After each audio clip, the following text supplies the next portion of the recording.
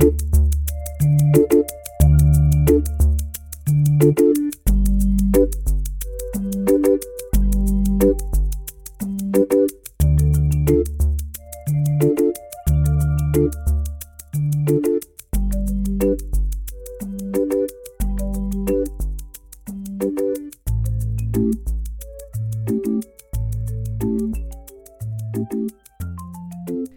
is the Animals Eye View podcast. I'm Lizanne Flynn. Naturally, we're going to be talking about mothers, motherhood. Perhaps we might even dip our big toe into the divine feminine today. And I want to wish all mothers everywhere on the planet, kind of regardless of gender, because I do perceive that if you happen to not be female in gender, does not at all mean that you don't have divine, nurturing, mothering properties in you, and that you put those into play pretty much every moment of your life. I also don't perceive that you have to be biologically related to someone in order to be a mother for them. And that kind of got me to a place when I was kind of ruminating about mothers and motherhood and my own role as a mother in this lifetime. And I think certainly right now on the planet, at least where our species is concerned, there's what I might call the lioness in the room, which is our discomfort, I guess, maybe with the Kali side, the goddess Kali side of motherhood and of mothering, maybe even of Mother Nature and Mother Earth. That, of course, for me, led me to the role that I guess I would probably say our current cultural norm of living under a patriarchy and how that interacts well, and maybe how that doesn't interact so well with the Kali side of the divine feminine. I think any mother anywhere would probably be able to nod their head and say, ah, yes, the Kali side of mothering, that incredibly fierce / in my own opinion, slightly rageful part of being a mother for some being on the planet is that you will not hesitate to do practically anything in order to keep them from harm. On the other hand, if there is a situation of not necessarily harm, but maybe something that's uncomfortable for you, you may feel that whatever being you perceive that you're mothering might be slightly uncomfortable for them. And at the same time, you think to yourself, ah, yes, but this is the exact thing they need to do in order to uncover more of themselves and more of who they're meant to be on this planet, then I'm going to encourage / push them toward that very thing. And that's also the time where any mother anywhere would probably tell you that to stand by and watch not exactly a train wreck happening, but certainly we stand in a place of fear, of hope, of ultimate trust in the universe that whatever thing this situation, this person, whatever it is that this thing that our beloved being that we're a guardian for, because that's truly what I think moms are on this planet, guardians / guardian angels, that we wait for the outcome, and that we wait for the place where we stand, and we hope, sometimes some of us may pray, that everything's going to turn out right. I think every mother bird everywhere feels this when her chicks leave the nest. Euphemistically for humans, of course, that happens as well. But imagine, if you will, having baby chicks that may have hatched, I don't know, maybe a week, possibly 2 weeks before, and all of a sudden you notice that the size and the shape of their wings has gotten them to a place where they're actually attempting to fly within the nest. And you think to yourself, okay, yep, this is the time.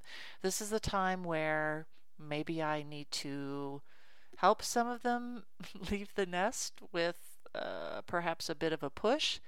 And there are others who step up to the edge of the nest and they just simply lift their wings, trust, and swoop in the air. And of course, kids being kids, beings being beings, they're all really, really different, which also sometimes is a stretch, I think, for parents and for mothers everywhere. And for me, that's actually been part of the joy in being a mother. Both of my kids are very different from each other, and that's something that I revel in pretty much every single day since they've graced me with their presence in this lifetime. It's helped me to stretch as a mother. It's helped me to reach places of compassion within myself for them and for me that I honestly didn't know existed. And especially as I chronologically grow older in this experience, it's helped me to reach places of new compassion, I think, for my own mom. I was one of six, and we're all pretty different from each other. And that's the thing about mothers on this planet. And that's the thing I think about Mother Earth, Mother Nature on this planet, that she's able to stretch her arms so incredibly wide and to provide such a place of nourishment, of abundance for all of the species on her, that when you think about her from that perspective, it kind of actually boggles the mind. It boggles my mind at the very least. And when we think about the Kali side of Mother Earth and Mother Nature, and I think maybe as humans we're probably a lot more comfortable of thinking of the planet as simply a place that sometimes, like our own mothers, we kind of take her for granted. We kind of take this abundance that she gives us every single spring, when after a long, cold, dark winter, where we fear as humans that maybe we're not going to have spring ever again, and will this snow ever stop, that all of a sudden we see growth, we see birth. And I think sometimes we're in a place, and I think especially now, we're in a place where we've taken that for granted. And as we've talked before on the podcast, I think we're in a place where the Earth herself is giving our species in particular a pretty good shove out of our nest of comfort to say, we have to reset our relationship with each other. We have to reset how we view the planet and how we view all the other species on the planet. That I don't think it's going to suffice anymore for us to simply take. The Kali side of Earth, and I think the Kali side of the Divine Feminine, is again something that we're probably uncomfortable with. We've all seen it out there in nature. We've all seen a lioness give her cub a pretty good swipe. And I think that catches all of us somewhat off guard. And at the same time, within the context of that relationship, that is absolutely the Divine Feminine at work. That is absolutely the Kali fierceness of the Divine Feminine that says, straighten up. This isn't going to work for you. I see what you're about to do. thinking you need to give that a second thought, because that's out of resonance with not only what's good for you as a mother perceives it, but what's good for the planet at large. I think we see the Kali side of the Divine Feminine in Mother Earth and Mother Nature with weather patterns. And again, as humans, we think about it as weather. The interesting thing is that when I ask the animals about weather, they kind of look at me like, what's weather? What does that mean? It's not dissimilar to the conversation I have with them when we talk about science or religion or any of what they would perceive to be false constructs in relationship to the planet. They just look at me and they're just like, what's weather? they understand really clearly what the elements are. They understand about earth, they understand about air, they understand about water, they understand about fire. They understand all of those things. But when I speak to them of weather, they also view that as a little bit of a false construct that kind of, in their view, gets in the way with a very deep, bone deep, fully hearted, and soul illuminating relationship with the planet.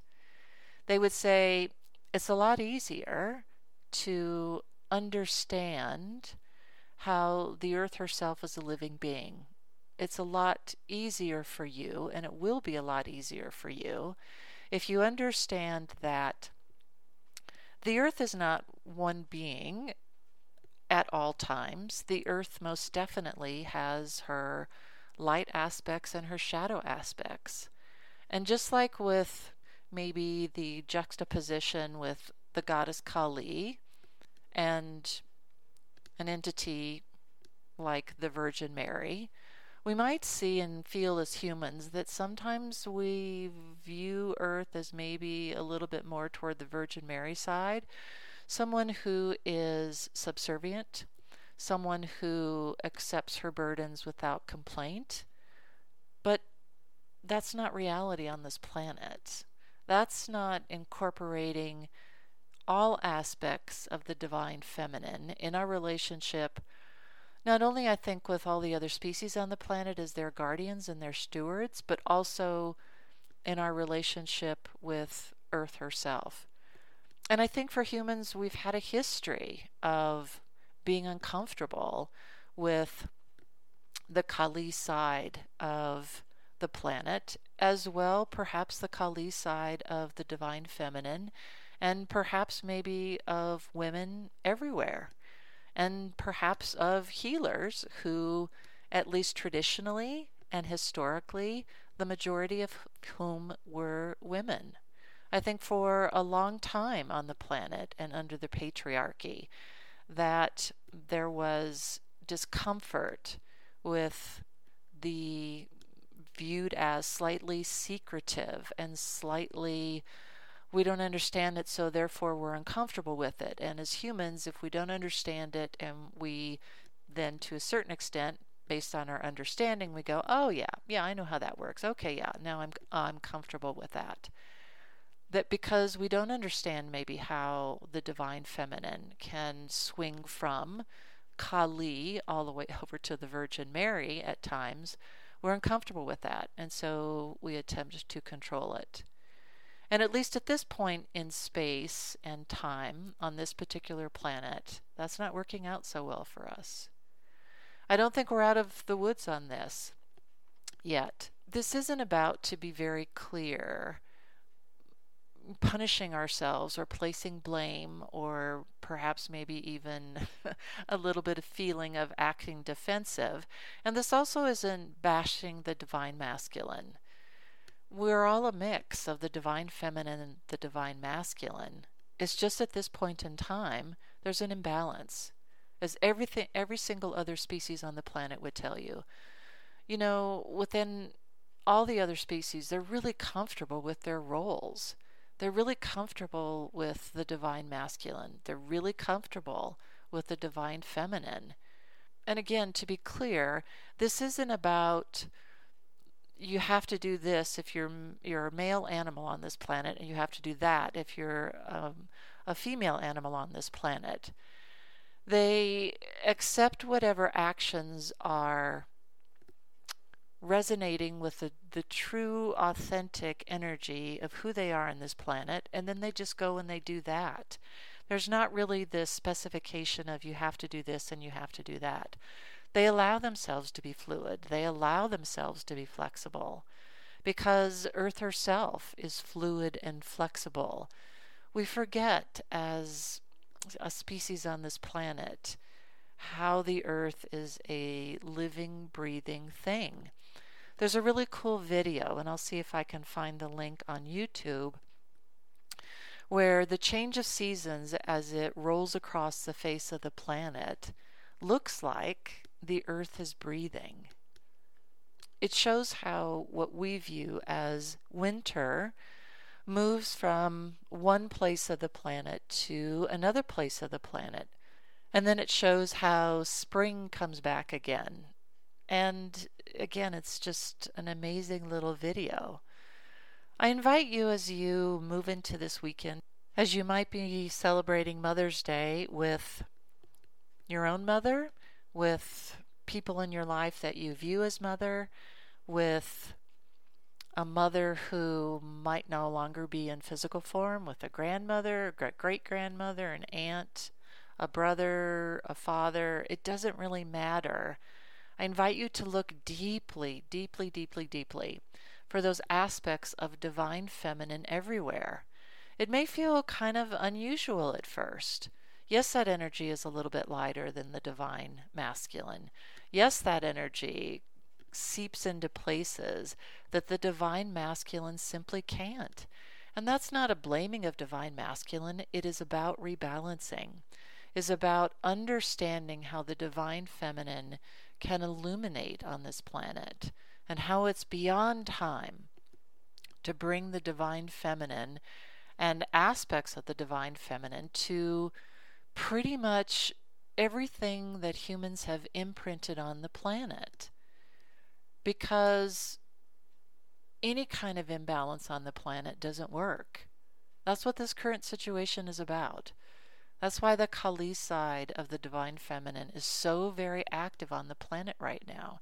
This also isn't about punishment. This also isn't about you've done wrong and so now I'm going to make you pay for it.